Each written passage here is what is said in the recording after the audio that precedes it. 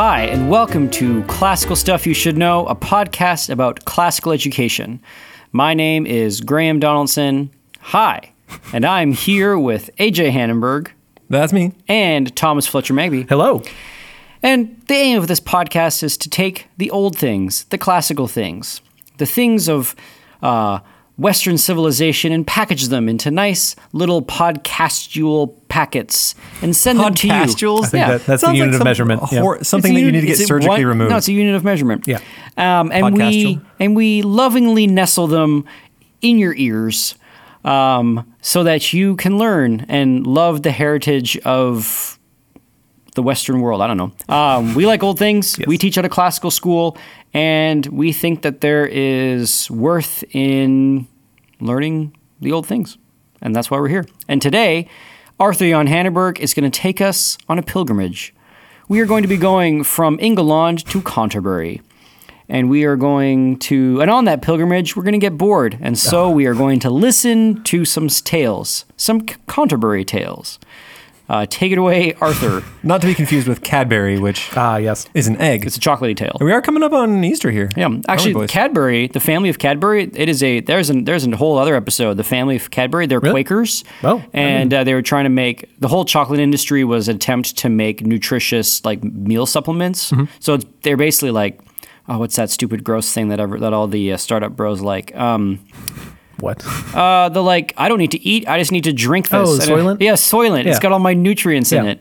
That was what basically the original chocolate industry was trying to do. Really? They thought it was super nutritious, and then it was just gross without sugar. And then anyway, Cadbury, the House of Cadbury and the House of Lindt and the House of Hershey, the American house. They're really fascinating. The House of Snickers? Yes, the and Snickers and the Reese household? Yeah, the House of Reese. Which unfortunately became fractured and now is in pieces. In pieces, yeah. Anyway, so there's a whole other classical stuff podcast episode on chocolate. Sorry, Canterbury Tales. No, that's super interesting. We should do something on chocolate. That'd be fun. So we are jumping back into the Canterbury Tales. So do you boys remember what happened last time? Who are the folks from Canterbury? Where are they going? Who's the writer? What's the story? Can you tell me first, who's Chaucer? Chaucer was a poet. He also made sure people collected taxes the right way, and he was good at it. Yeah. Oh, and an early classical stuff we got wrong. I said that Canterbury Tales was written during the reign of Edward III. It is in fact written during the reign of his son, Richard II. Right. So there you go. Sorry, Internet. So a bunch of people Please forgive me, Internet. They're taking a pilgrimage, and they get a free meal if they tell a good story. So they're telling a bunch of stories to try and tell a good one. Yep. And disputes rise up, and the first tale we have is a noble one about from a knight, and it's about two brothers, Palamon and Arcite, that fall in love with a lady, Emily, and she doesn't really want to hang out with anybody, and then eventually Arcite wins her hand and then dies almost instantly, and then Palamon eventually gets the girl. Because he bonks his head on his horse pommel. Yep, he gets bucked off his horse and shatters his brain. Bummer. That is not the end of fun deaths we'll have today, ladies and gentlemen. And then in between are two tales, the Miller's and the Reeves tale. Now, these tales are tales that we will not be visiting on the podcast. There is a reason that Chaucer is seen as a bit of a body artist. Anybody who's actually seen the movie The Knight's Tale, Chaucer is, he kind of drinks and he kind of yells and he kind of... That's not accurate, I think, to who the man himself was. He would have been a fastidious tax collector. Right. But he tells stories about people like that. He really does tell stories about people like that. And the Miller's tale... He has characters that are kind of dirty men, and the dirty men tell dirty stories. And the stories are dirty, and the people in the stories are dirty. And so it's just 3 layers of dirty, right? They're kind of delightful. It's a drunk guy that tells a story about people, and there's drinking, and there's... a lot of butts. There's a lot of butts. A lot of butts. I can't go into details, which... so we're not going to go into details on those. If you are interested, you can go back and read the Miller's and the Reeves tale. And they sort of go against each other because the Miller makes one about a carpenter, the carpenter makes one about a miller, and they sort of paint each other in not a favorable light. That's awesome. Right? So... yeah, after the Miller tells a story about a carpenter or a reeve, the reeve is like, oh yeah, well I got a tale about a miller, and then drops one about a miller, and in both ones, they don't look good. And then we have the Cook's Tale. And the Cook's Tale is short, and it seems to be connected to the Millers and the Reeves. He basically says there was this apprentice to a guy, and the apprentice partied a lot and gambled a lot, and then eventually he got kicked out of his job and went to live with a prostitute. And that's the end of the tale. It's about a page and a half, and they think it's unfinished. And so I'm not going to spend any time there because they think it's unfinished. Now, the poor cook in Canterbury Tale, he is going to Canterbury because he has gout, and he's wanting St. Thomas Becket to cure his gout. And he has gout because he only eats his delicious cooking, his like thick sauces. And so his legs are all puffy and he's sad and in pain. And they make fun of him because he'll take pies and like remix them and then rebake them, and they're old and smelly. He's not a good cook, right, this guy. And it seems to me that after the Millers and the Reeves tale, the reason he tells it is he's like, oh, you guys have tales about people getting away with stuff, huh? Here's one about a guy who does bad and ends up in a bad life. And it's not a very good... I like to think that it's finished and it's just not a very good story. And it turns out that the cook is not only a bad cook, he's just kind of a bad storyteller. That's funnier. Can't put his recipe together. Yeah, in my head, that's what's happening, but I think it's actually just an unfinished tale. All right, next we have the Man of Law. Now, the Man of Law is well-dressed, he's well put together, he's fairly rich, and he gives his big introduction, and a piece of it is, isn't it a bummer to be poor, right? Being poor is a really rough thing for everyone. And I don't quite see how that connects. Maybe you guys can help me put it together. But the story begins with some rich chapmen who live in Syria, and they need to go sell their wares, and so they head to Rome. And while in Rome selling their stuff from Syria, they hear about the Princess of Rome. And the Princess of Rome is beautiful, and she is chaste, and she is virtuous, and oh man, all of Rome is just gaga for her. She is the Lady Di of Rome. Right? Princess Diana? Yeah, sure. Maybe not a perfect analogy, but everyone loves her. She's kind of a mascot. She's great. So they go back and they tell the Prince of Syria about this, and the prince falls in love. Just from hearing about. In absentia, he falls totally in love with this person. These things happen. And okay. And Chaucer says that, alas, it is written in the stars that he will find his death because of love. And then he goes on to talk more about the stars, and he says, peradventure, in Thilke large book, which that men cleep the heaven y-writing was with stars, when that he his birth took, that he for love should with his death, alas. For in the stars, clearer than is glass, is written, God woot, whoso could it read, the death of every man, without dread. In stairs, Sterres, in stairs, many a winter therebeforn was written the death of Hector, Achilles, of Pompey, Julius, ere they were born, the strife of Thebes and of Hercules, of Samson, Turnus, and of Socrates. The death, but men's written been so dull that no wight can well read it at full. Basically, our future is in the stars if only we could read it. But we're just bad at reading, boys, so we can't figure out the stars. Bummer. Which is this weird thing that kind of happens all throughout Chaucer, is that we talked about it way back in one of our first podcasts, the spheres, that medieval man believed that the spheres had influence over our lives. And so the stars, having an influence or telling the future had some sort of influence on what was going on. And the church didn't even necessarily say this was a bad thing. Yeah, because the word there is influence as opposed to determination.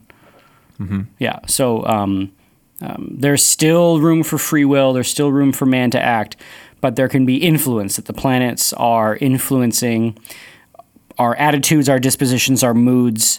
But it is, in fact, but it's not determination. And there's still parts of that today. Not so much, I'm not thinking like astrology, but like, there are people that say, man, it's a full moon, our kids are crazy. It's like, oh, okay.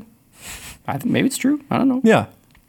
It's weird. Anyway, that's in there. And so he calls together all his counselors and he's like, boys, how do I get this lady? How can we make this happen? Right? I'm a prince of Syria. She's a princess. Let's make it happen. And they try to think of everything. Right? So diverse men, diverse things saiden, they argumenten, casten up and down, many a subtle reason forth they laden, they speaken of magic and abusion. But finally, as in conclusion, they cannot seen in that none advantage, nay in none other way, save marriage. It's like, boy, you got to marry her. Yeah, I married that girl. And he realizes that the only way to do it is to become a Christian.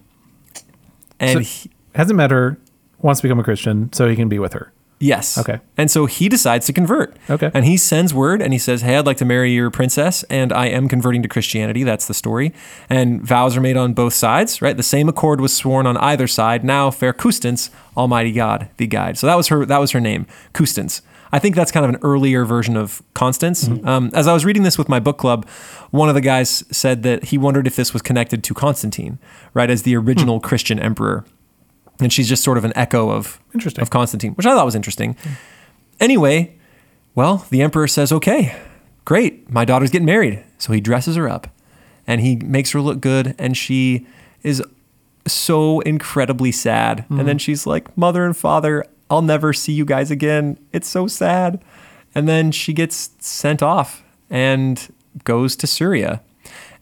Now there's a problem. His mom. The Prince of Syria's mom. How do you think she feels about all this? Horrible. She probably is not too thrilled. Yeah, Leaving the religion and she's definitely For not a girl. fan. Yeah. Yeah, she's so she calls together all her counselors, and she says, "Guys, we got to make this happen. He has left Muhammad. He has left the faith. He is getting married to this Christian woman, and I would rather rule than him. So what do you guys think? Are you going to follow my lead?" And they all go, "Yeah, totally following your lead." And she says, "We shall first feign us Christendom to take. Cold water shall not grieve us, but a light." Like basically, we can get baptized. That won't hurt. "And I shall such a feast and revel make that I, as trow, I shall the Soldan quite. For though his wife be christened never so white, she shall have need to wash away the red, though she a font full of water with her lead." Dang. So basically, it's going to get bloody, Yeah. and that's what happens. I'm going to read you these two pieces, and they're not going to matter now, but they're going to matter as I come into the next tale. So this man of law says of the Sultan's mother, "O Sodanese, root of iniquity, Virago, thou semi-rhyme the scoundrel. O serpent under femininity, like to the serpent deep in hell abound. O feigned woman, all that may confound virtue and innocence, thy malice is bred in thee as nest of every vice. O Satan, envious sin thilk day that thou were chased from our heritage. Well knowest thou to women the old way, thou madest Eva bring us in servage. Thou wilt foredoom this Christ in marriage, thy instrument so, waylay the while. Makest thou of women, when thou wilt beguile." Basically, women are kind of bad news, and Satan's really good at duping women into doing what he wants them to do. Whose tale is this? This is the man of law's tale. Okay. So- And again, that's not going to matter as much now, but it's going to matter a whole lot more later. All right, and then it happens, right? The wife arrives, the Sultan meets her on the boat, and he says, "Hey, welcome, I'm so glad you're here." They smooch a little bit, and then they have this feast, and here's what happens. "For shortly for to tellen, at a word, the Sodan and the Christian Everachun been all to hew and sticked at the board, but it were only Dame Custance alone." Basically, she killed everybody except for the wife. So she left the princess, I think probably because she didn't want to tangle with Rome and have war on her hands, but she killed everybody else and decided to rule in her stead. Wow. And so they took the girl, plunked her on a boat. So she killed her son? Yeah. Oh, she killed her son and then took over. So she took her girl, plunked her on a boat, and then said, "Have fun in Rome, bye," and then sent her off with no crew, with nothing else. They did give her plenty of food and water, but that's it. And so this poor girl has no idea how to sail. Right? She doesn't know what's going on. This is beginning to sound like allegory to me. You think so? Yeah. The Constance by yourself. Anyway, whatever. We'll get those pieces. We'll put those pieces together by the Yeah, end. you'll get there. So she sails, and then he was on this big kind of list about how God the Savior can save her in her sorrow, and then eventually she falls in Northumberland. So she arrives. Wow. Yeah, that's It's a trip and a half. You got to go past Rome to get there. Yeah. So she sails a long way. So she goes from Syria to Northumberland. So Northumberland is like in the north of England. Northumberland is like around New York. But is it an accident, or she's not intending to go there, is she? Oh, no, certainly Okay. no. Yeah. Yeah. You even got to like pass by France. You got to go around England to get to Northumberland. It's probably Vikings. It's almost more impressive that she made it good that far. job. Yeah. Yeah, it's really quite the feat of sailing. Wait, so where would she have had to go? Is that on the other side of... So if she wanted to get to Northumberland, There are. I don't know geometry. Are they? They're putting her. I'm assuming she's going in the Mediterranean as opposed to going up the rivers through Russia, which sometimes naturally. happened. Yeah, let's Fun assume. fact. So, did you know that No. Vikings? No, I didn't.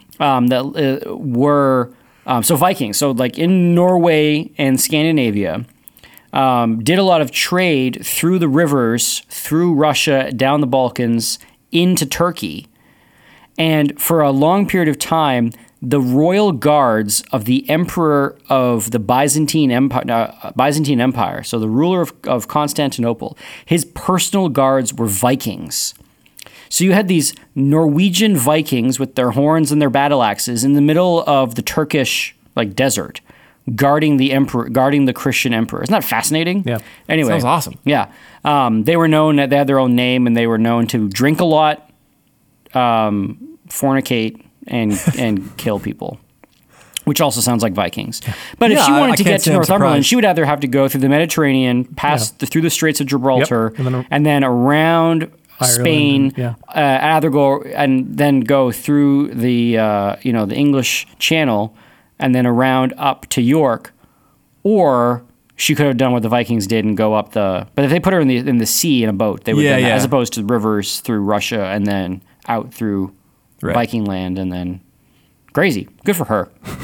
Yeah, man. So she sails, she arrives in Northumberland, and she's found by this constable, and she looks so sweet and so sad and just so piteous that he's like, "Oh, I gotta take care of you." And she claims that she's lost her mind. Not totally lost her mind, but lost her memory at least. So here's the quote. She said she was so mazed in the sea that she forgot her mind by her truth.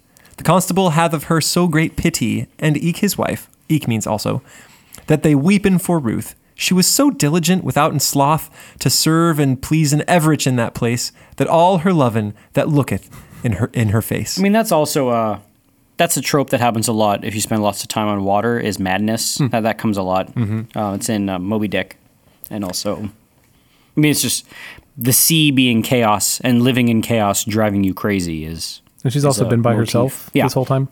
Yeah, so she says she's lost her memory. She hasn't. She's just being smart, right? If she says, "Hi, I'm the Princess of Rome," like that can get you into a lot of trouble, especially if she's like, "I was also involved in the murder of the Sultan King." Like that's also a problem. So she's there, and she meets the constable's wife, Hermengild, and Hermengild is awful sweet, and Constance or Custis is so sweet and so good and so pious that Hermengild converts, because at this point they are all pagans in that place. Right. In fact, they've kicked out all the Christians, and the Christians all fled. You want to guess to where?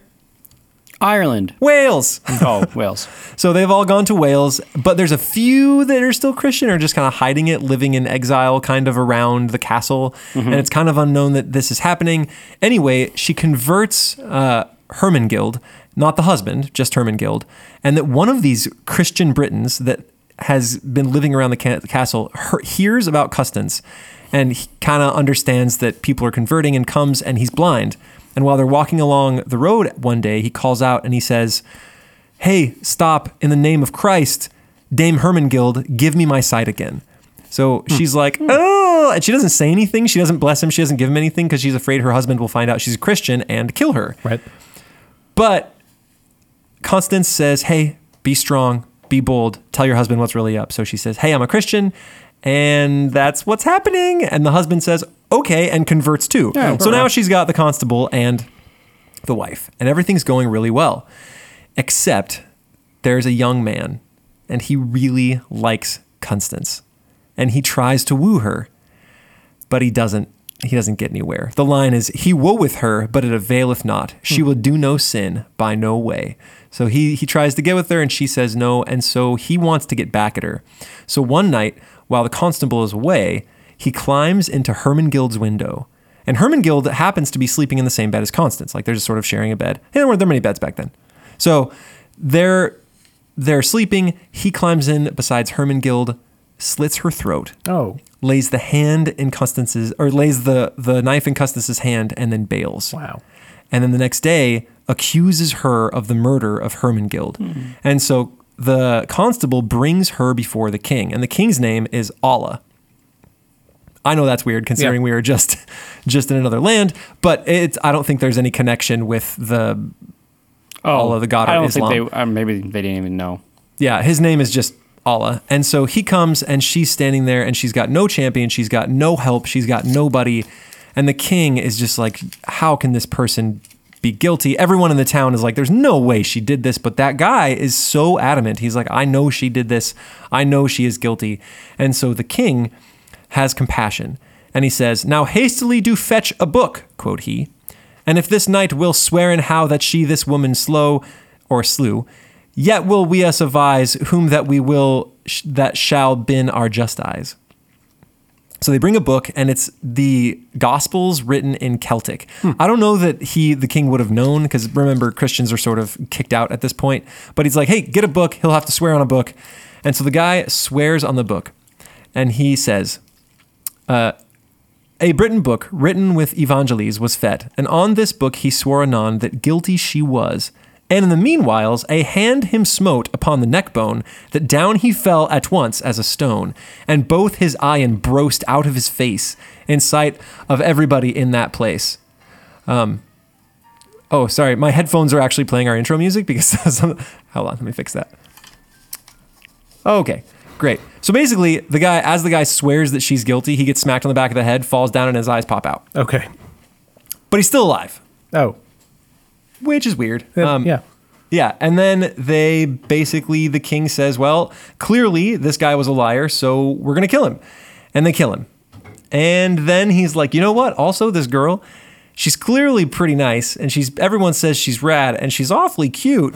So I think I'm going to marry her. Okay, great. So King Allah, who at this point is... Well, and also, like, God seems to be on her side, right? Like, if you mess with her, your eyes get popped out. Right. Yeah, exactly. And the funny thing is there's no real good explanation of what happens. It says a hand smote him on the neck bone. So, like, it's either a heavenly hand or just some dude from in the crowd is like, shut up, man! Like, hits him, knocks him over. And then there's a voice that says... basically she's the daughter of the Holy Church and she's awesome, just randomly. And it doesn't say, again, whether it's God or just like some guy from the background going, she's great, shut up, kill that guy. But you're right. He decides to marry this girl. And they get married. And then it's great, except for his mom. Oh, I'm crying out loud. Really? Wow. Yeah. I feel like this is like the evil stepmother archetype. Is this the message of the story? Yeah. And her name is Donegild. And she is not really having it. And she doesn't want to... She's pagan? No, she's I think she just doesn't like her very much. And she's not into it. And so the king and his new wife go to bed, as is a thing that they do. And still do. They still do. And I know this is weird to kind of highlight, but it says... They gone to bed, as it was skyle and right. For though that wives be full holy things, they must take in patience at night such manner necessaries as been pleasings to folk that had wedded him with rings. And basically, marriage, it's a thing you have to do. We're going to get to why that's important, I promise you, listener. I know that's strange in this story, but it's just the way that they're talking about it as if it's like, yeah, it's just, one of those... unfortunate realities of marriage. And that's the way that the man of law talks about it. He's like, sometimes, she's super chaste, but she got married, she kind of has to. Yeah. Right? That's kind of how he talked about it. Okay, so the king returns to the front, and then she has a kid, or like she's with child, and then she has it, and then so they send a messenger to the king to say like, hey, you got a baby boy, and it's awesome, and it's healthy, the king and it's of rad. Rome? No, this king, the king of Britain. Yeah. He's off fighting, and she has a kid, and so she sends a message.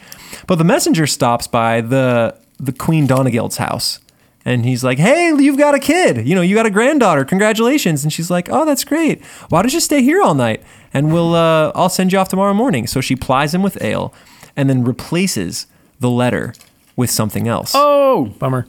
So the letter to the king is different now, and I'll read you. The letter spake the queen delivered was of so horrible a fiendly creature, that in the castle none so hardy was that any while durst there endure. The mutter was an elf, by adventure comen, by charms or by sorcery, and every wight hateth her company. Basically, the child is nasty, the mom's an elf, and everyone doesn't want to hang out with either of them. And so the king gets this letter, and he is just grieved. And he writes back, welcome the Son of Christ for evermore, to me that am now learned in his lore, because he's converted as well. Lord, welcome by thy lust and thy pleasance. My lust I put in all thine ordinance. keepeth this child, albeit foul or fair, and eke my wife unto my homecoming. Christ, when him list, may send me an heir more agreeable than this to my liking. Basically, keep him. I'll figure out what's going to happen when I come home, and hopefully he'll give me a good heir instead of a goblin, right? Yep.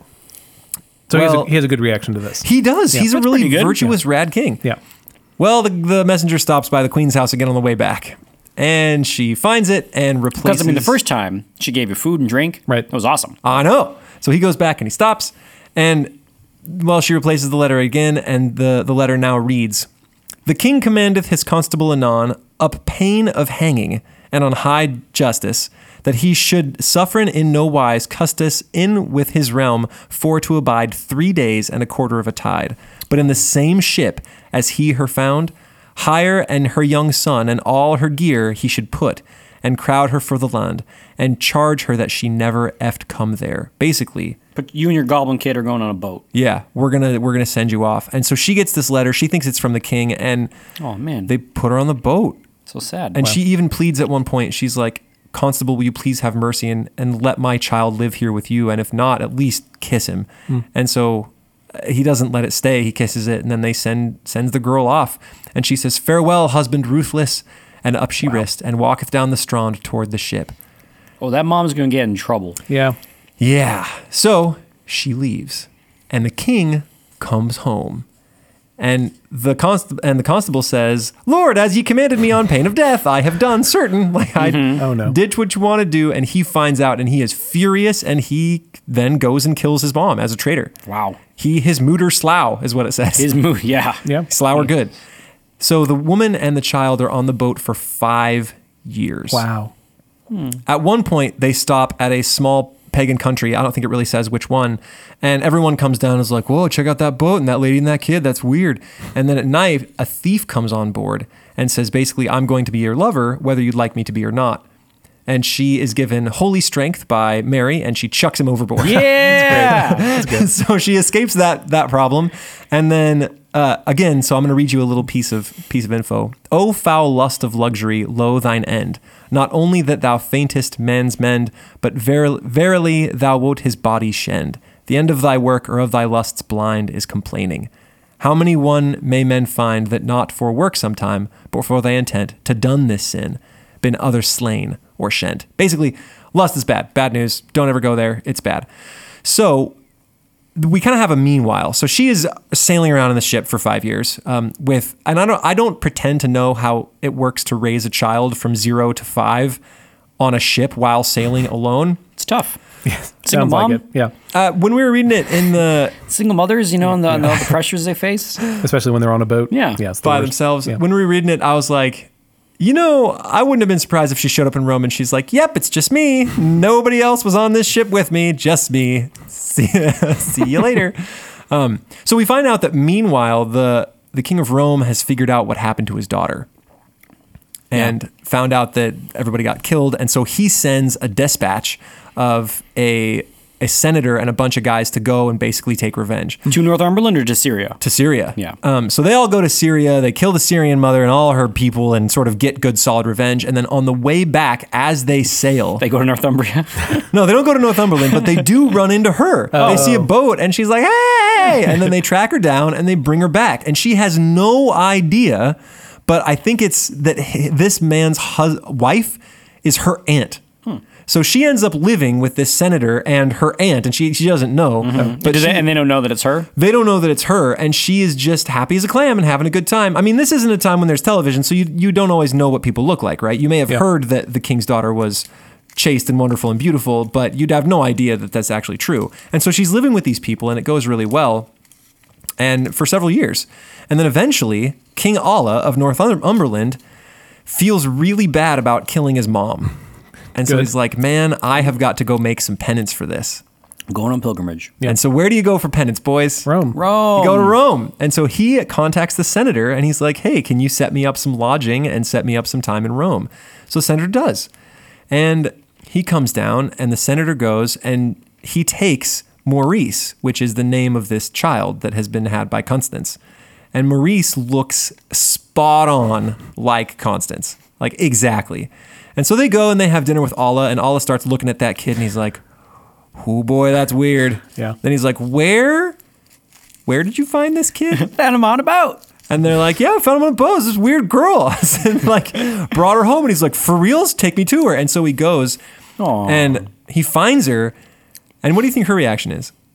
She's probably ticked because she thought Wait. he sent him on a boat. Oh, she's terrified. Yeah. seriously. Yeah, she's Like, come after absolutely him. mortified. And it says she goes like stiff as a tree and can't talk and can't think and can't do anything. Because she thought he wants to kill her. And Yeah, she thought he had sentenced her to certain death. And so he basically says, it wasn't me, it was my mom. Like, please forgive me. And he pleads and he pleads and he pleads and finally gets through to her and it works out. And then they together want to go and have dinner with the Roman emperor, like actually her dad.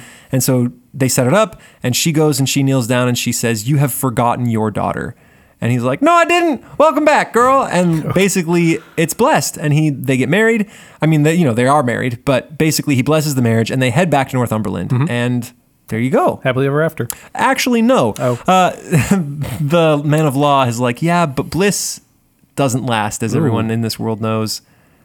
And King Alla died a year later. Come on. Which is so sad. So she got her stuff they got a year, though. and went back home and Rome? lived with all of her friends in Rome. No. Yeah. The end. That's the end of that story. That's not so bad. Interesting. So you were saying it sounded like an It allegory, still Graham? feels it feels like an allegory, or feels like an allegorical history of like the spread of Christianity, or at least how they would have thought about it in the Middle Ages. Catholicism tries to go east and then runs into opposition in fake conversions and then a power that they can't fight in Islam.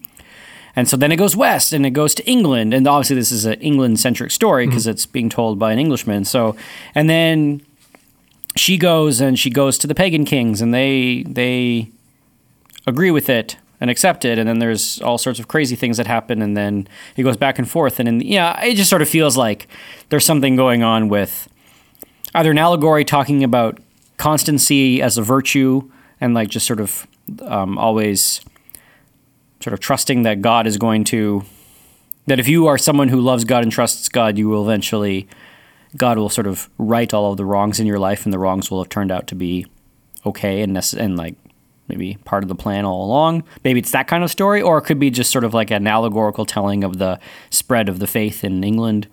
I know there's tons of those kinds of stories, especially, and they're always ones of like the virtuous girl who's forced to marry or marries the pagan king, and then he gets converted because he sees how virtuous she is and all these kinds of things. So there was the famous story that I know was the one of Etheldreda, which if you're looking for a girl's name, Magby, if you have a girl, Etheldreda is probably that's my top choice.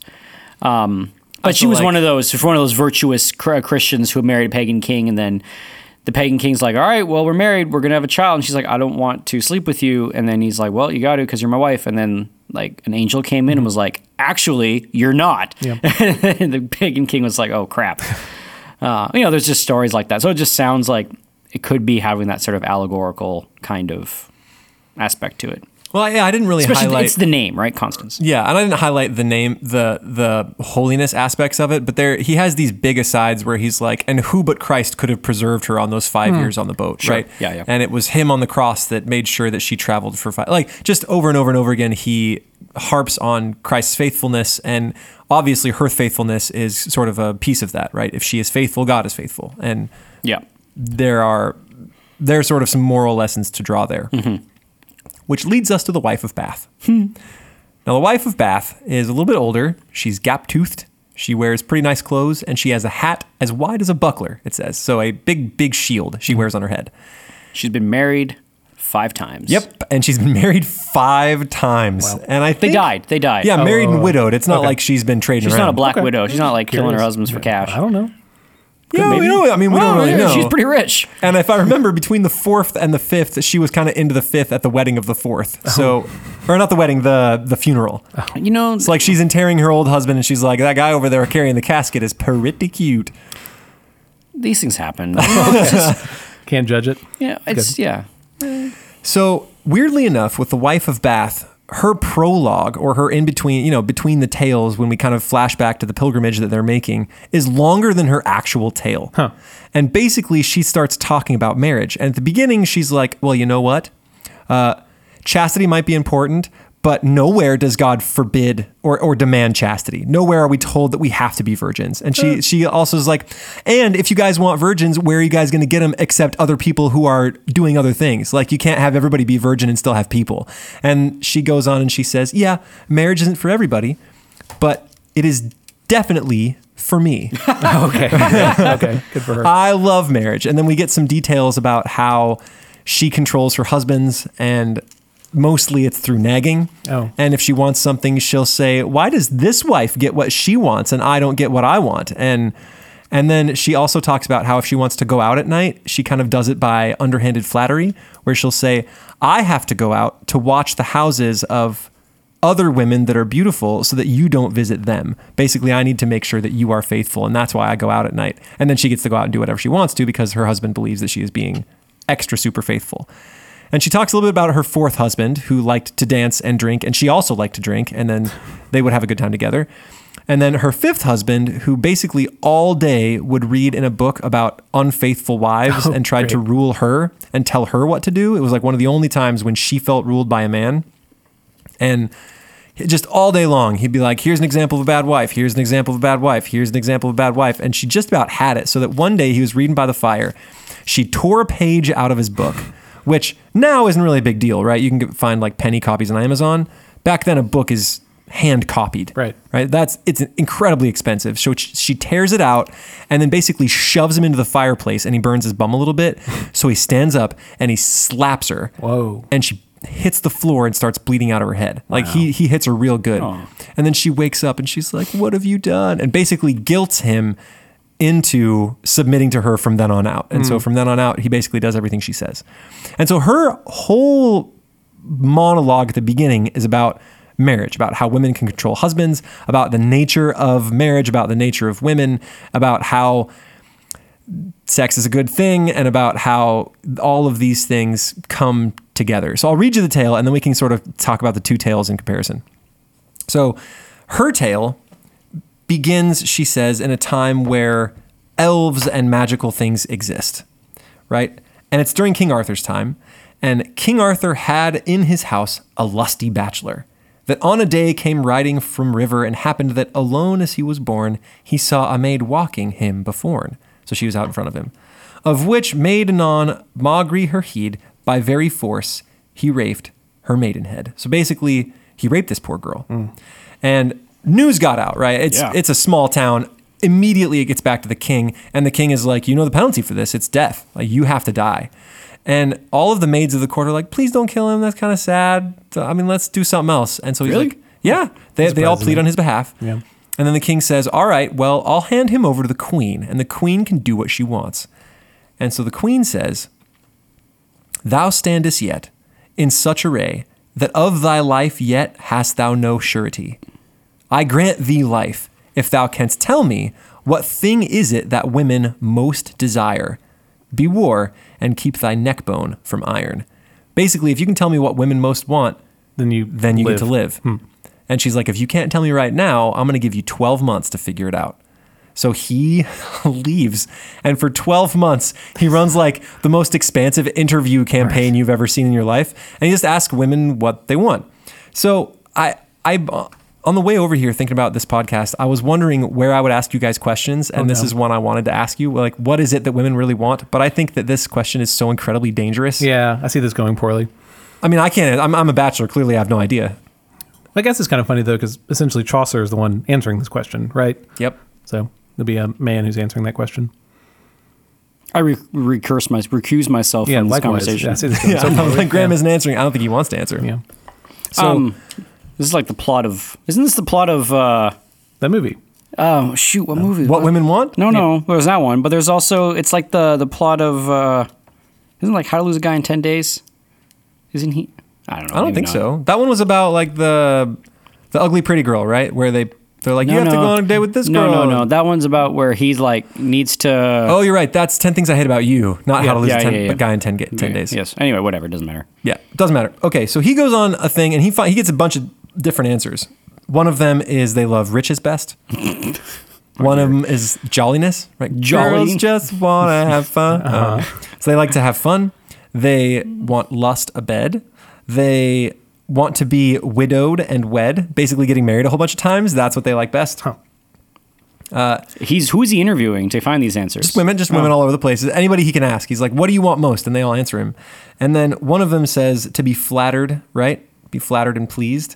And then the wife of Bath gives commentary on this. She says, he goeth full nigh the truth, I will not lie. A man shall win us best with flatter eye.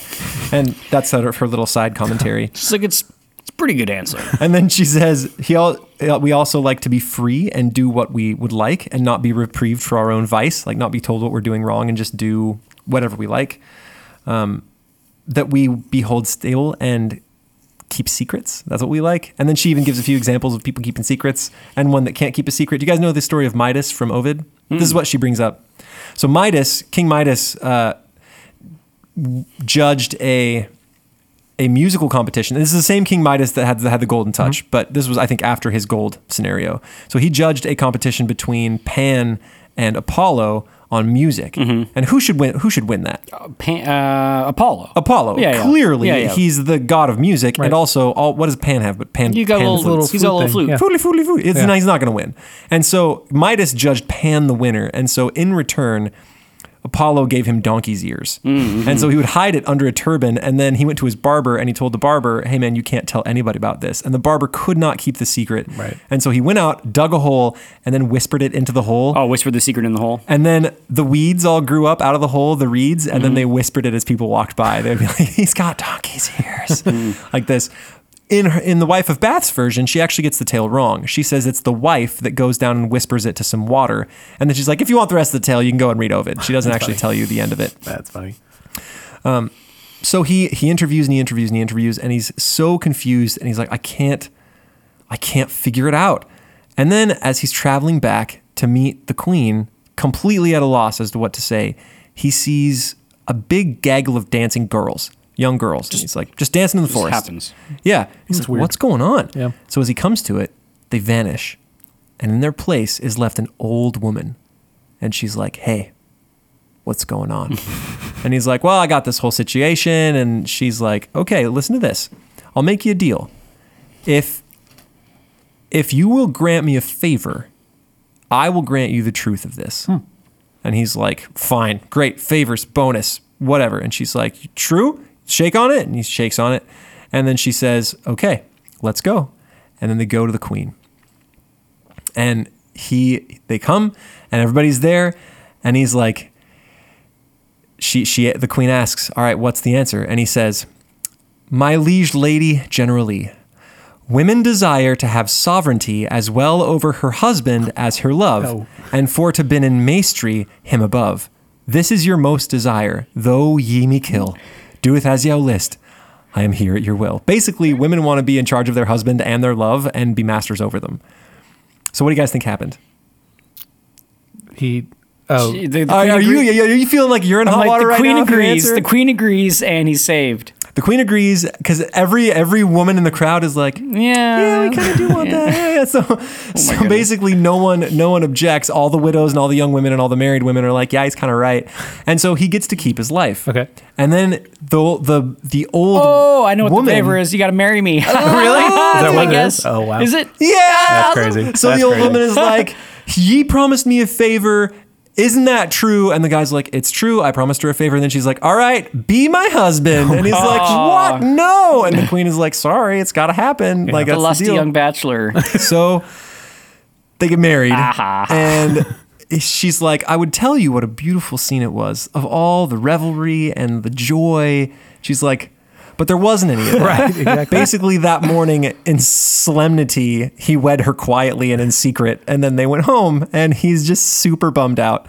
And then their wedding night comes and he is not having a good time, right? Constrained he was. He needs most her wed and taketh his old wife and goeth to bed. And he's just... to which, and she's like, what's your deal? Because she's just sort of lying there smiling. And he's like turning around, kind of he just can't handle everything. And he says, I say there was no joy at feast at all. There is not but heaviness. Oh no, this is talking about the wedding. Anyway, she's just like, what's your deal? And he's like, I don't like it.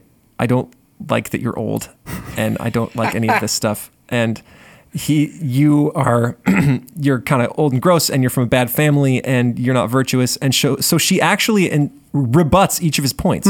This is one of the longest pieces of the tale. She's like, if gentlemanliness comes from, my lineage, then no, I don't have lineage, but I've met many a man who doesn't have a good lineage and is good, right? Fire burns as bright no matter what family it comes from or what home it's in, right? So if that's the deal, then it's not that, right? I can be virtuous without having a good lineage. And yes, I am poor, but so was Jesus. And he wouldn't choose something bad, would he? Eat it. Yeah. Yeah, eat it, basically. And she's like, yes, I'm old, but that's and kind of ugly, but isn't that pretty good assurance that I'm not going to cheat on you? Oh, okay. Right? And he's like, oh, okay. If you want to be happy for the rest of your life. I don't want to bring up that song, but that's all I thought of as I read this. Do you know that song, maybe? No. If you want to be happy for the rest of your life, never make a pretty woman your wife. So from my personal point of view, get an ugly girl to marry you. It was like a big song in the 50s. Yeah. Yeah, when I was alive in the 50s, that was my favorite song to Well, listen don't to. you listen to oldies? Apparently not. Yeah. Anyway. So she basically rebuts him at every point and then says, but if you're having problems, you get to choose.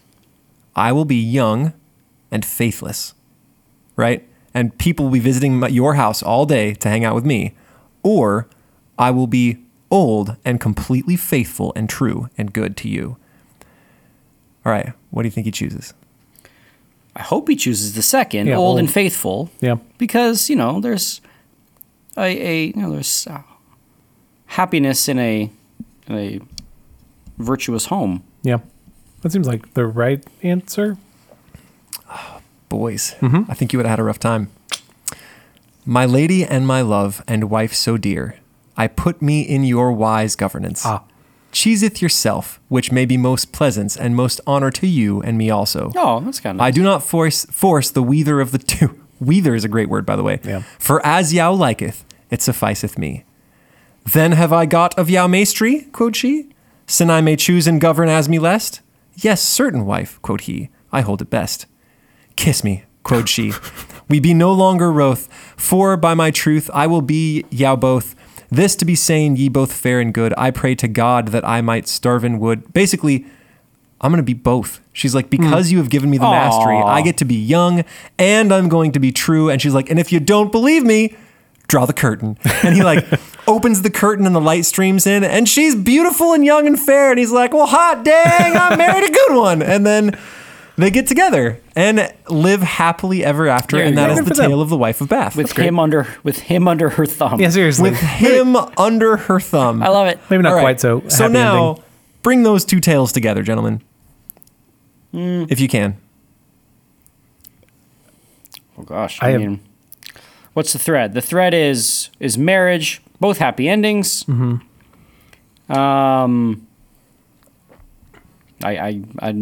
drawing a blank on. So think about the character of Constance. But Constance doesn't rule over someone else like the old lady at the end of the second story. Yeah, never. But Constance is, I don't know, strong character. She makes it through a bunch of really crazy stuff. But that doesn't really apply. I don't know. Oh, no, the dude. The knight in the second one doesn't like divorce the old woman and he doesn't break his promise, which he could have tried to do. He like is constant. He's loyal in his vow and he gets what he actually wanted.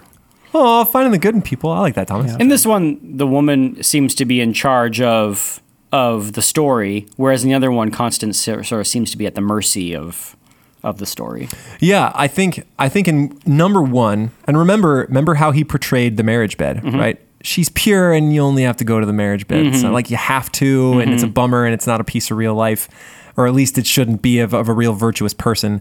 And I think that Constance is consistently submitting to her husbands and the will of her husbands, right? Husband says, get in a boat and go. And she says, yes, husband, I will, right? He says, marry me again. And she's like, yes, husband, I will. She puts herself below all the men in the story. I think the wife of Bath story is a direct retaliation against his story. Okay. Where she's like, I see your peaceful wife and I give you a counterpoint. Here is what should actually happen, right?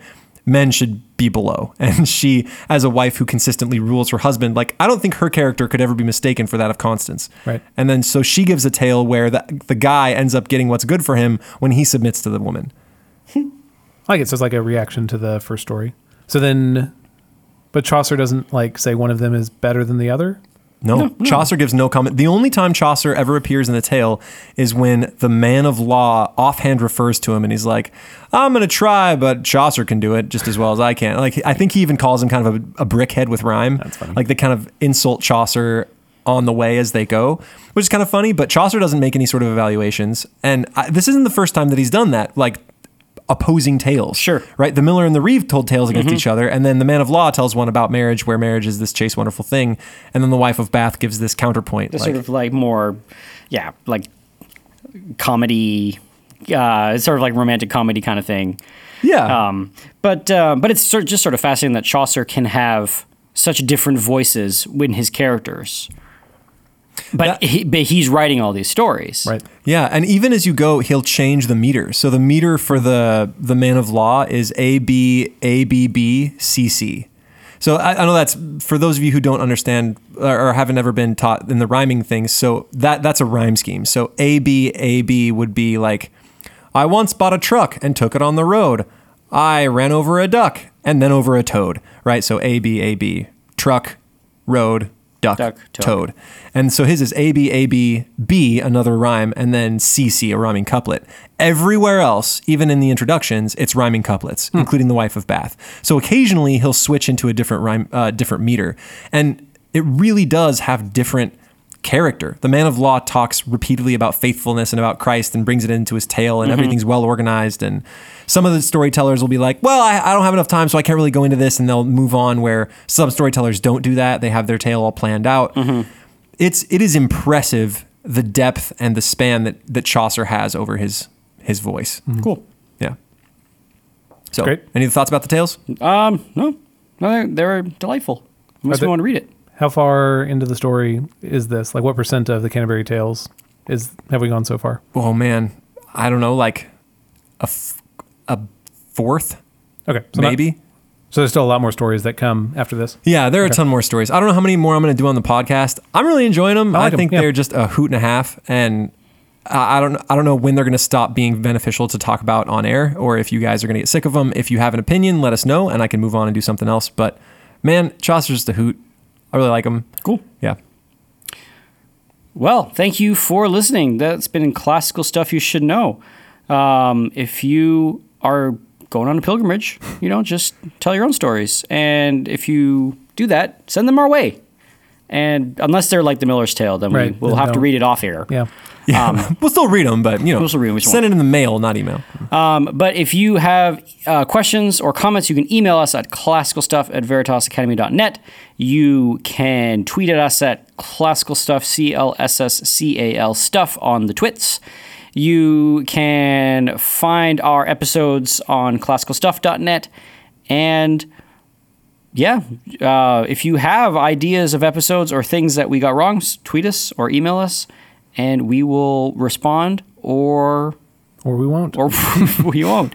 No, we will try to respond, although we are coming up to the busy season of life as teachers. Right. But yeah, so this is Graham, AJ, and Thomas signing off. Bye. Bye. Bye.